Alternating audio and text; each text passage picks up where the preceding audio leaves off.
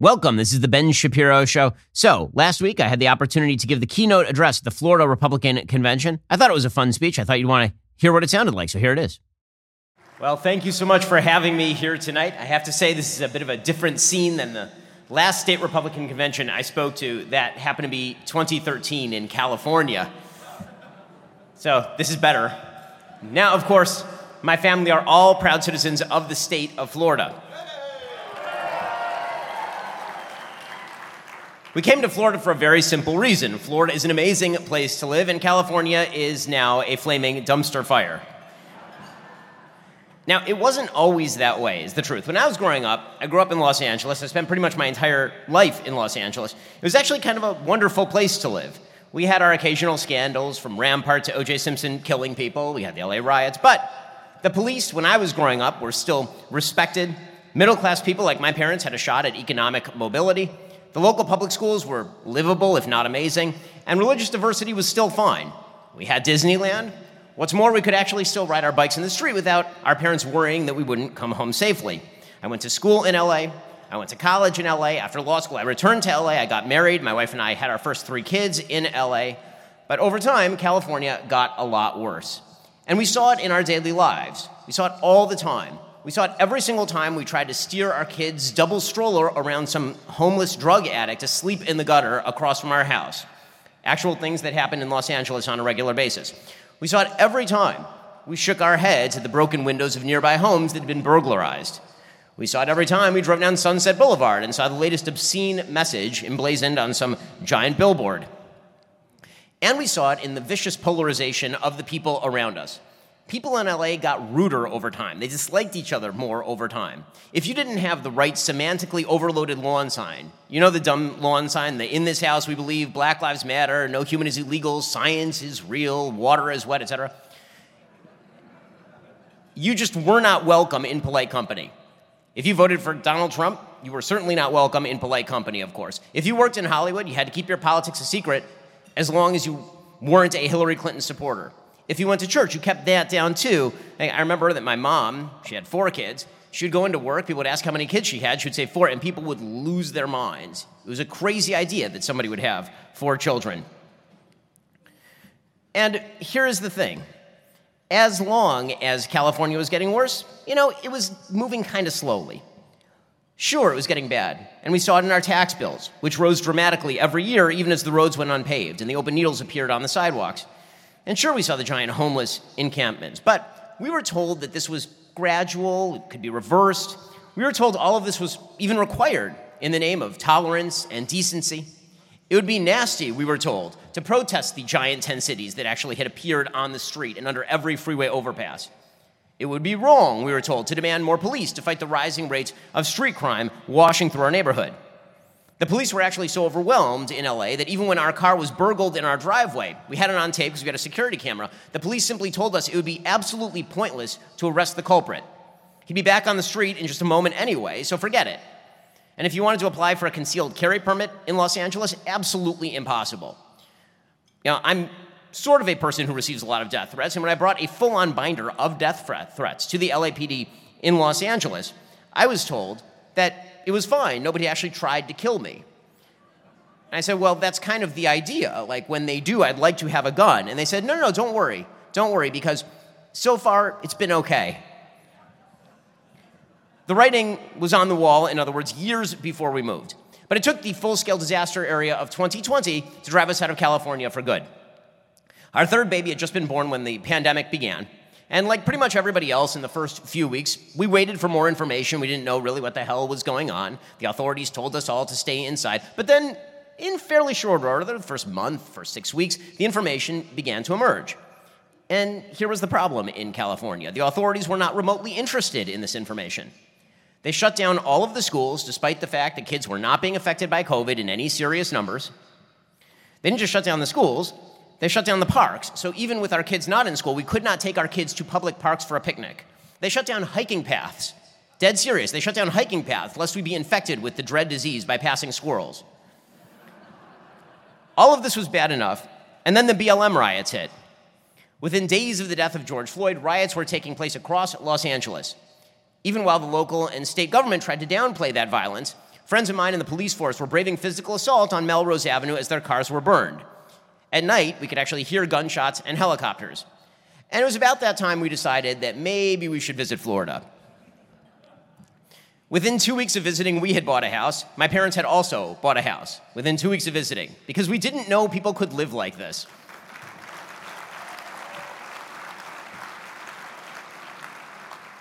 So now it's my family, our 4 kids.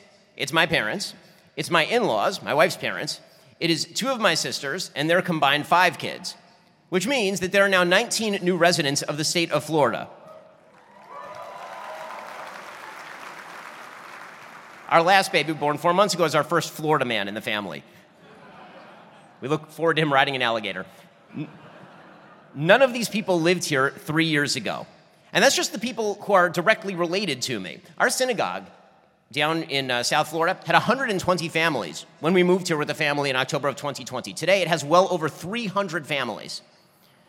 Hundreds of thousands of Americans, tired of bad governance all over the country, have moved to Florida since 2020. And the flow isn't going to stop. The flow is really diverse, actually, in terms of ethnicity and religion and background. But here's the thing. There's one thing the bulk of these new Floridians have in common. They remember why they left the places they left. They are not coming here to New York, Florida, or California, Florida. They are coming here to make Florida even more Florida. People like me are coming here because we want Florida to be even more of what it is. Well, there's a reason for that. The people in this room. The Florida Republican Party has made this state the best place to live in America. There's a reason that Florida is consistently ranked one of the best states to do business in the country. Florida Republicans know taxes have to remain low for the economy to thrive and that regulation has to be predictable. There's a reason that Florida is consistently ranked one of the best education systems in the country. Florida Republicans believe it's the obligation of schools to serve students and not the other way around, which is why the state of Florida is one of the few states that has effectively provided universal school choice, saving parents tens of thousands of dollars a year to send their kids to the best schools. It's also why Florida Republicans have worked to ensure that schools be free of sexual indoctrination and racially divisive trash. Here in Florida, parents rule. There's a reason that Florida's crime rates are at a 50-year low. Florida Republicans know that law enforcement are the heroes who stand between law-abiding citizens and those who wish to do them harm. In Florida, we don't just fight against defunding the police, we actually subsidize the police. There's a reason that Florida is a beacon of religious liberty. Florida Republicans understand that the root of a thriving society is a society rooted in church and synagogue, in family structures that represent the little platoons upon which civilizations are built. And there is a reason in particular that Florida has been a magnet for Americans seeking freedom, because Florida Republicans stand up to bureaucratic tyranny. I remember it was about July 2020, I received a call from Governor DeSantis. He was calling me to talk to me about his policies, because obviously I have a show that some people listen to. And he said, Ben, I really have no idea why you and your family are still in California. You really should move down here to Florida, which is when I told him that I had bought a house the month before. It's amazing to think, it really is amazing to think, that but for a few thousand votes the other way, in 2018, Florida would look like a very different place today. First off, the governor's mansion would be filled with crystal meth.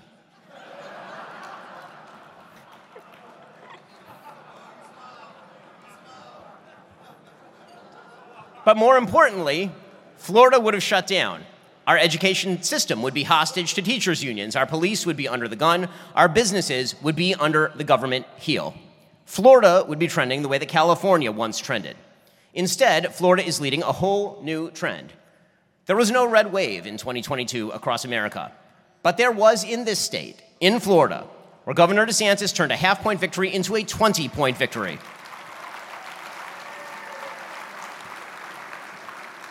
In the process, sending Charlie Crist to look for brand new parties to be a member of. Where Senator Rubio won a 16-point victory over Val Demings in a race that many had thought was going to be competitive. Where Republicans swept every elected state office and picked up a supermajority in the House and Senate to boot.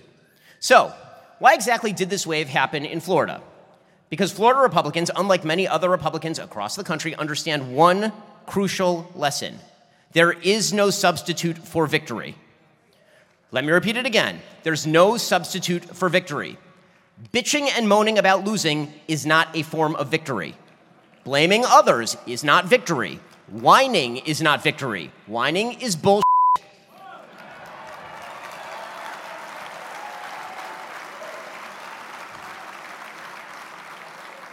Losers cry and winners win. Yes, of course, the media are congenitally predisposed to hate Republicans.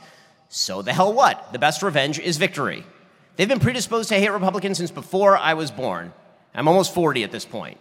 Yes, Democrats would love to change voting protocols to make it easier for them to win elections in corrupt ways. In fact, they've done that. You know the only way to stop them? Victory. Complaining about it doesn't do anything. You have to win to stop them. Right now, Republicans face a crisis. That crisis is a crisis of despair. Republicans across the country fear that we're going to irrevocably lose the stuff that makes America great. We fear that the system has betrayed us, that it's beyond repair. We fear the ascent of a radical force dedicated to destroying the institutions that make life worth living, family and community, and that simultaneously elevate subjective hedonism above virtuous and creative individualism. And we're not wrong to fear any of those things. America is, in fact, on a razor's edge.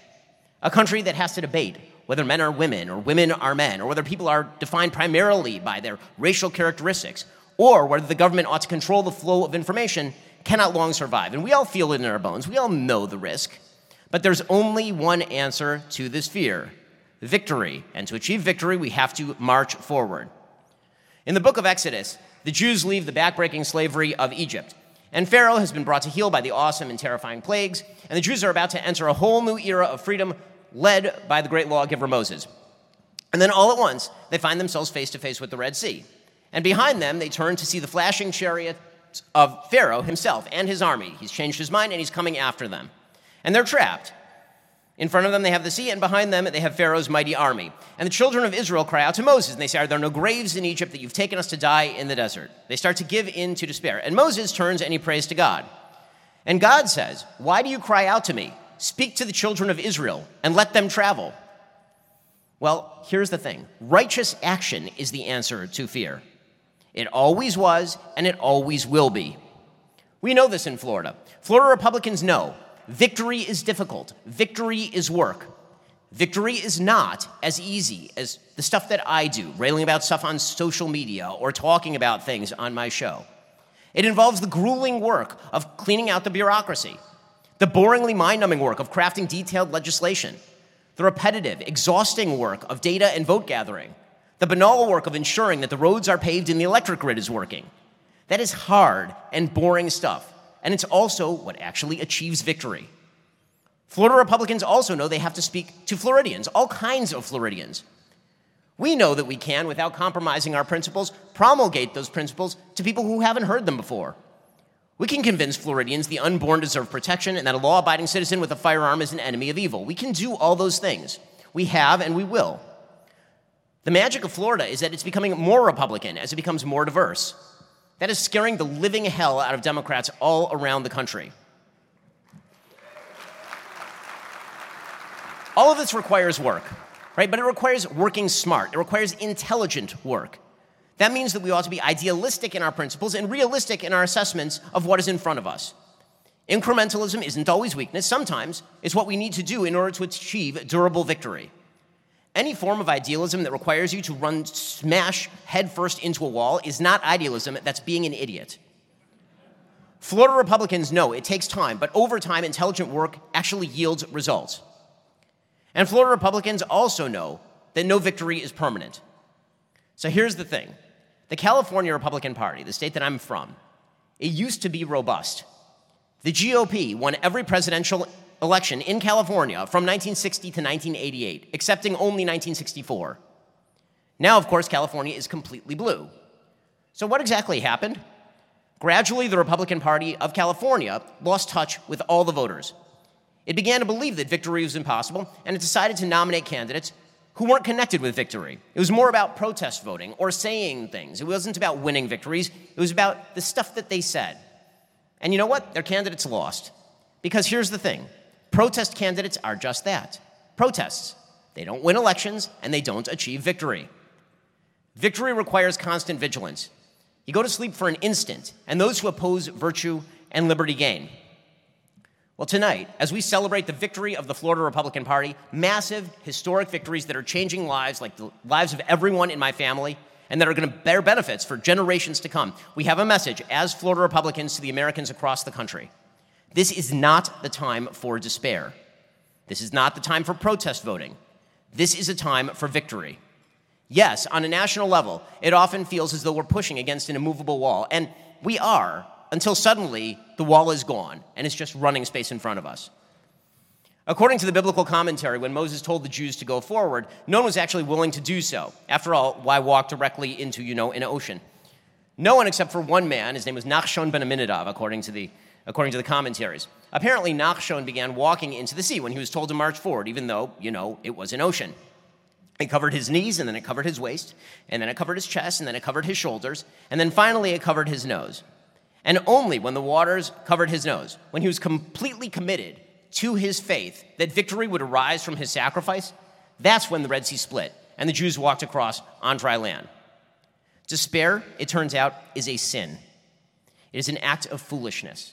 It is a sinful act of foolishness. We cannot despair. The only solution to a bad situation is to win, to strategize, to plan, to not complain, to not whine, to not lose, to win.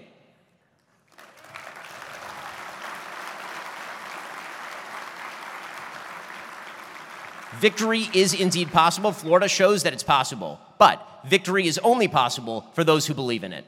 Thank you so much.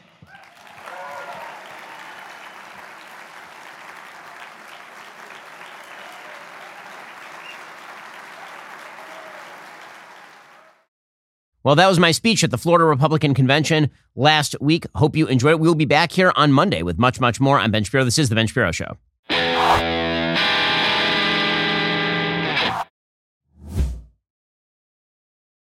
We'll get to more on this in just 1 second. First, Pure Talk believes in American values, and that free should mean, like free. So when you switch to Pure Talk today, you'll get a free Samsung 5G smartphone. There's no foreign-line requirement, no activation fee, just a free Samsung that's built to last with a rugged screen, quick charging battery, and top-tier data security. Qualifying plans start at just $35 a month for unlimited talk, text, 15 gigs of data, and a mobile hotspot. Pure Talk gives you phenomenal coverage on America's most dependable 5G network.